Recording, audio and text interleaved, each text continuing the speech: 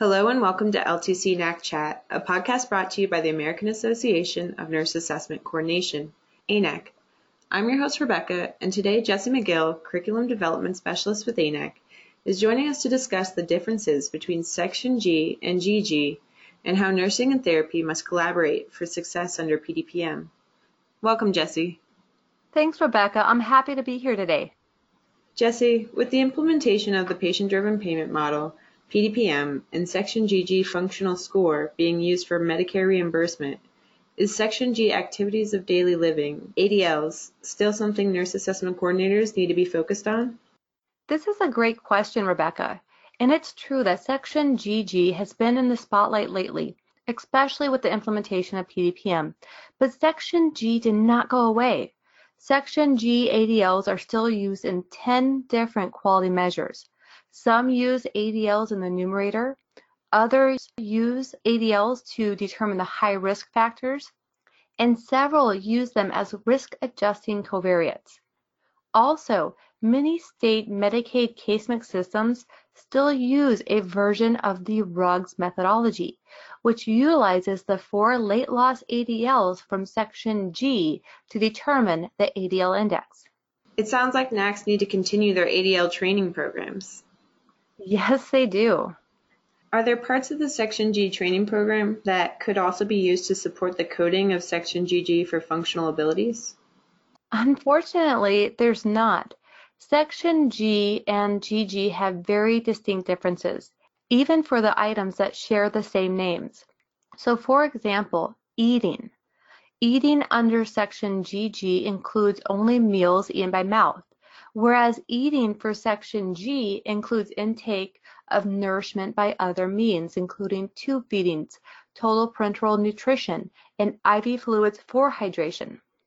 These artificial routes of nutrition are specifically excluded for Section GG eating. Another great example is bed mobility. Under Section G, this includes how the resident moves to and from the lying position, how the resident turns side to side or is boosted up and down or repositioned in bed. But this is coded in separate distinct areas in Section GG. First, we code how the resident goes from a sitting to a lying position in one item, and then from a lying to a sitting on the side of the bed in another item.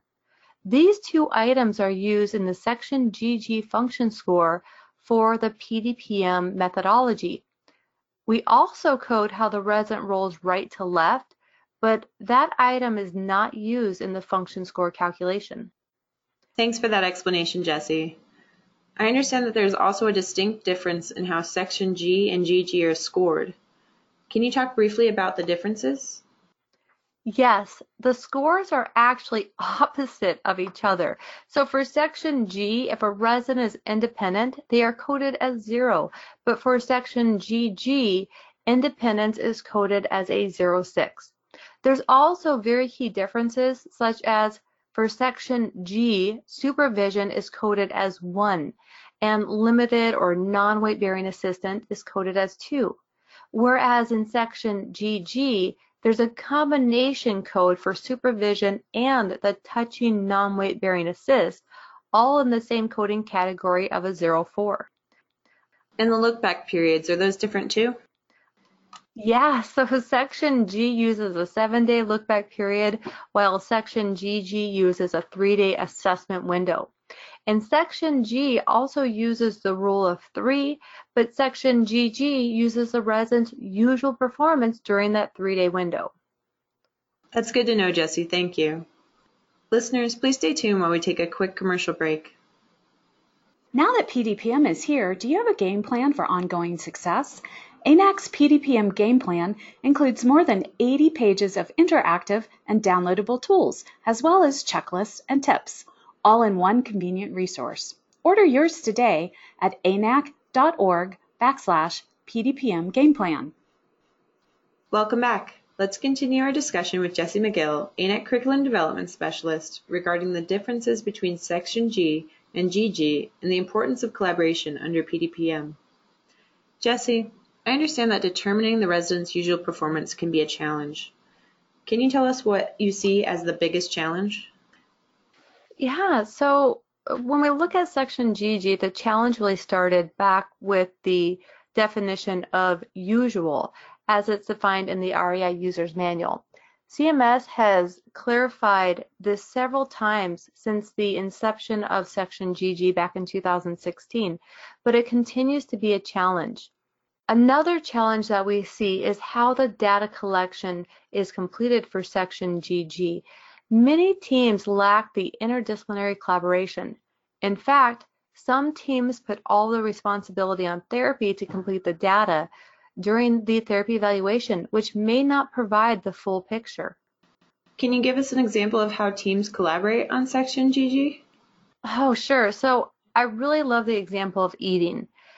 During the first 3 days, there's a chance that the resident could have up to 9 meals with 3 meals per day. So if therapy evaluates the resident on the day of admission, there is a chance that the resident has not even had a meal in the facility yet, or maybe they've only had 1 or 2 meals out of 9. And we have to determine if this is providing us with enough information to code the resident's usual performance for eating on the MDS. The REI User's Manual is very clear that we cannot record the staff's assessment of the resident's potential capability to perform the activity, but this must be based on the actual performance, meaning that staff cannot determine how the resident could potentially perform the eating task without actually assessing the resident during a meal. Next, is therapy going to be involved in the task of eating? If occupational therapy or speech therapy is assisting with any meals during the 3-day assessment window, then we would want their input on that assessment. But we have to know what disciplines are involved in the task. If it's a combination of therapy and the nurse aide, we'd want to include both of those disciplines in the data collection of section GG eating. But if the nurse aide is the only one assisting with meals during that 3-day window, then the nurse aide should be our primary source of information. That's a helpful example, Jessie. Thank you. What about the tasks that may be outside the scope of the nurse aide, like how the resident completed 4 steps? Well, that's a great question, Rebecca. And there are tasks that the therapist may not be involved in, like the eating example above, but there may also be tasks where therapy may be the only discipline involved. And it's highly likely that only the therapy department will be assessing tasks like steps, walking on uneven surfaces. So for these types of tasks, we'll have to identify again who all is involved in performing these tasks or assessing the resident's ability to complete these tasks and collect the data from those sources. It sounds like therapy still plays a key role in the data collection of section GG. Oh yes, absolutely. The key really is collaboration. We must collaborate with therapy and the other IDT members, whoever was appropriately involved in assessing or completing those tasks, so that section GG can be coded correctly and accurately. I've heard that you must stop the section GG assessment once therapy has evaluated the resident. Is there truth behind that statement? That is a common myth, but what actually is stated in the REI User's Manual is the admission functional assessment, when possible, should be conducted prior to the resident benefiting from treatment interventions in order to reflect the resident's true admission baseline functional status. If treatment has started, for example, on the day of admission, a baseline functional status assessment can still be conducted. Treatment should not be withheld in order to conduct the functional assessment. So the first thing that I note about this statement from the REI User's Manual is that it only applies to the admission functional assessment. And that's stated in that very first sentence. The admission functional assessment, when possible, should be conducted. The next is that it states to conduct the assessment prior to the resident benefiting from treatment intervention. This does not necessarily indicate that it must stop when therapy does their eval. Just simply doing evaluation is not performing or may not be performing a treatment intervention, and it also may not be a treatment intervention where the resident is benefiting from that intervention already. So to me, this is really saying that CMS wants to know what the resident's performance was at the time of admission before interventions were put into place to improve the resident's performance. And those treatment interventions could be from therapy, or they could be from nursing or another discipline. But the thing that I think is most often overlooked is that the resident may not be receiving treatment interventions in each and every task for Section GG. Thanks, Jessie. Do you think you could give us an example of what you mean by that? Yeah, so let's take a look at eating and chair-to-bed transfer for a resident. So if we take a fictional resident, we'll call him Mr. John, and he admits to the SNF following a knee replacement. At the first meal, he's able to eat independently with setup help only, and he transfers with 2 assists. Therapy evaluates later on day 1 and puts a plan of care into place, and they're going to work on both transfers and gait, but they did not add any interventions for eating. By the second meal, Mr. John is still independent, still needs no setup help, and the nursing, they create their baseline care plan. And on their baseline care plan, they have not added any treatment interventions for eating.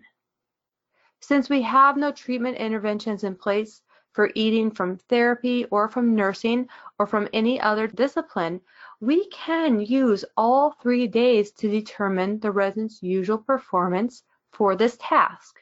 However, when we look at transfers, by the end of day 2, after working with therapy on different transfer techniques, Mr. John is now able to transfer with 1 assist.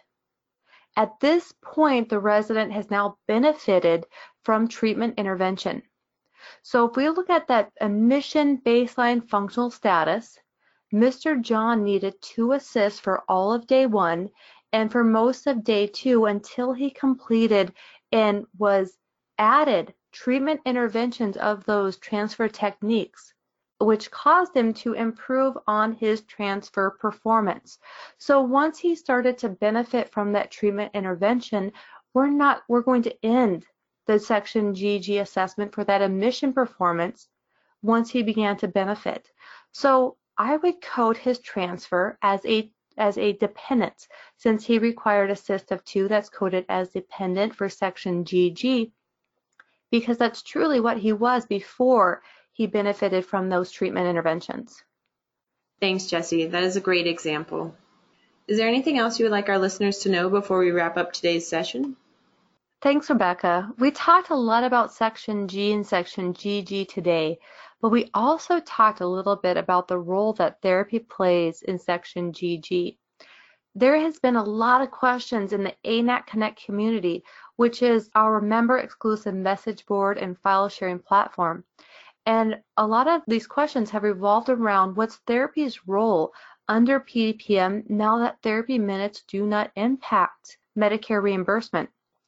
And I just want to take a moment to quickly remind our listeners that CMS was very clear prior to the transition to PDPM that we should be judging and basing our treatment plan on the resident's needs, not on reimbursement thresholds, meaning that if a resident required a certain level of therapy under RUGS 4 to meet their goals, then that should be the same amount of therapy that's still required under PDPM.